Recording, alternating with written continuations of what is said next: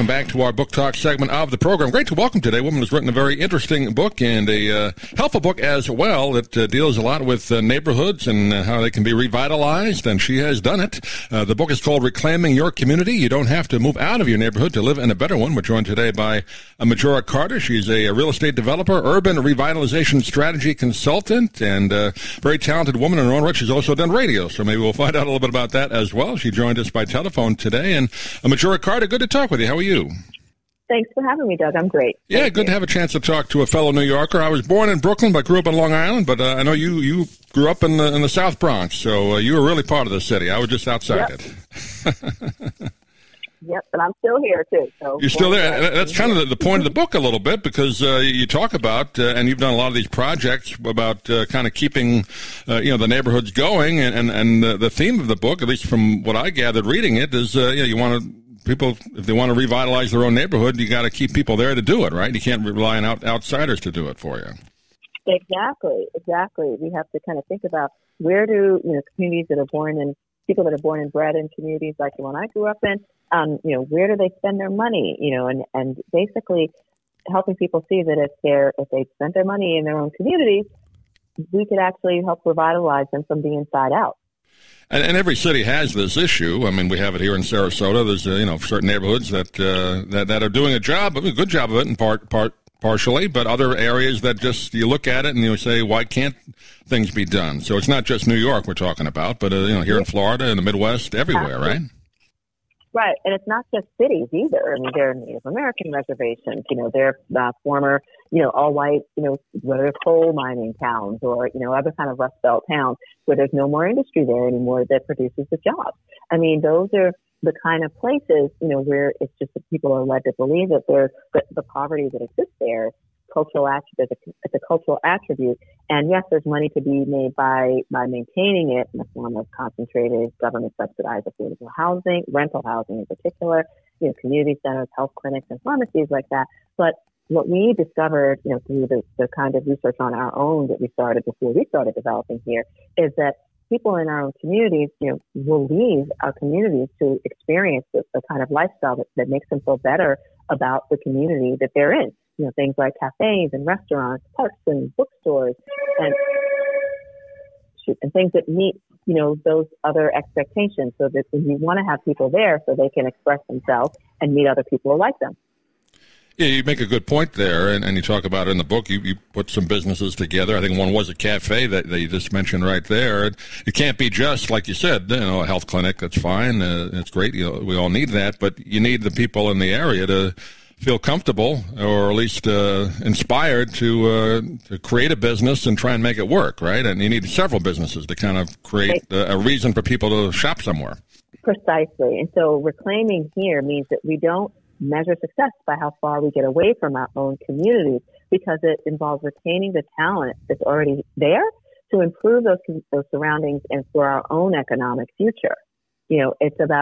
It is about recognizing that there's always been talent and value in those quote unquote marginalized communities, and that we could and should aspire to create a future that is economically, emotionally, and also spiritually meaningful to ourselves.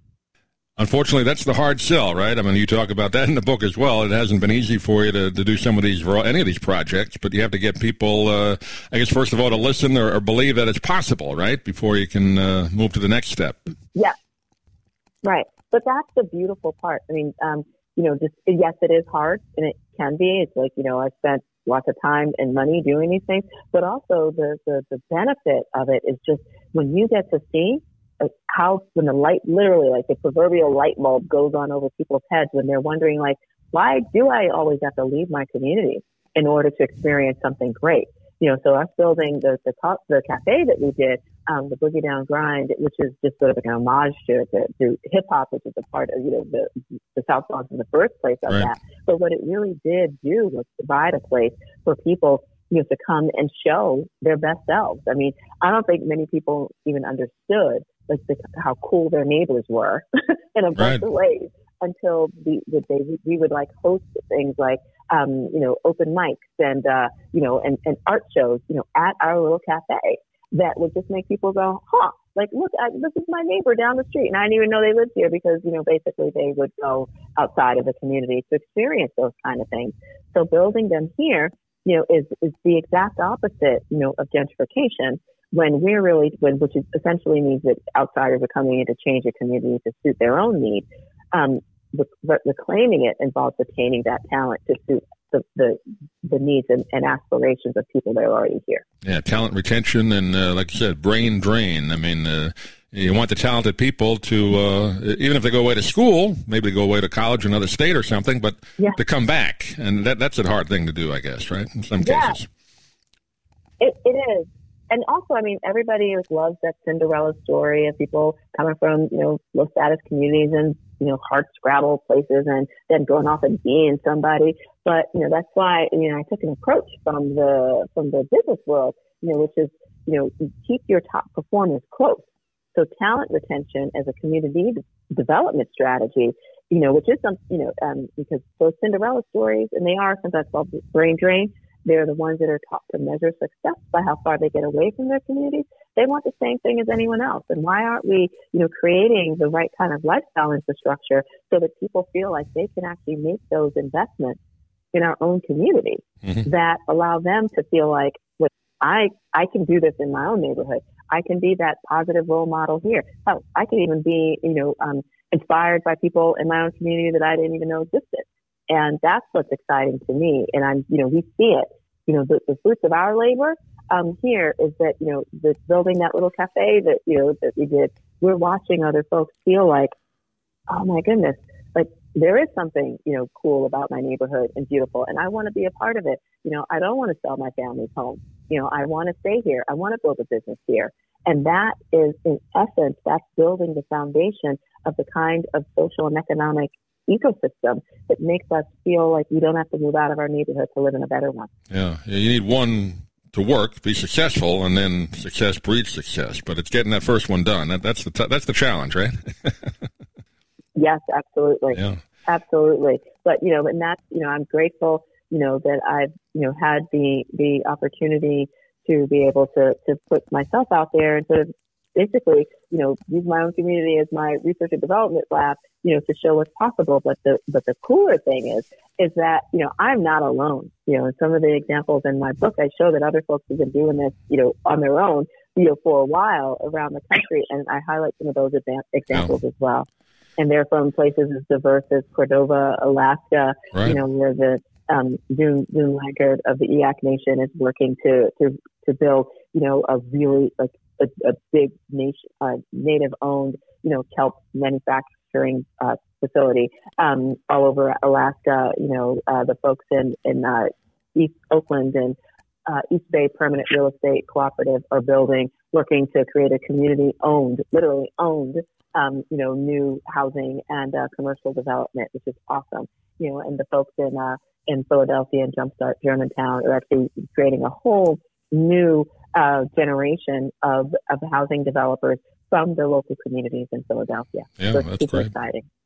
I know we have limited time today. I just want to give the title once again, Reclaiming Your Community. You don't have to move out of your neighborhood to live in a better one. And Majora Carter has been our guest, and she wrote the book, and she knows what she's talking about. Because if you can do it in the South Bronx, like they say, you can probably do it anywhere. So, Majora, great to talk to you. Do you have a website you want to direct people to? Absolutely. MajoraCarterGroup.com. And you can also follow me on Instagram and at Majora Carter and Twitter as well. Great. Majora, pleasure talking to you. So Please keep in touch. Any future projects, love to talk to you again, but thanks for being with us today. Thank you so much. Take good care. Bye-bye. Thank you. Bye now.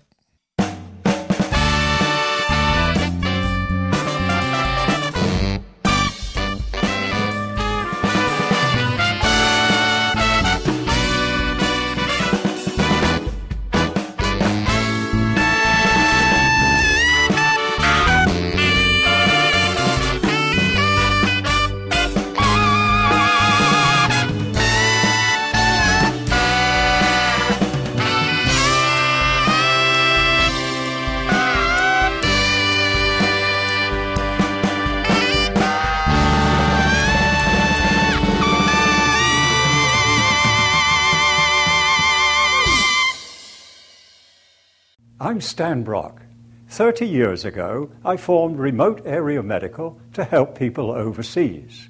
But then we found generations of families in America isolated by poverty from the health care they need. Together, we can take dental, vision, and medical help to 1 million adults and their kids, right here at home in the United States of America.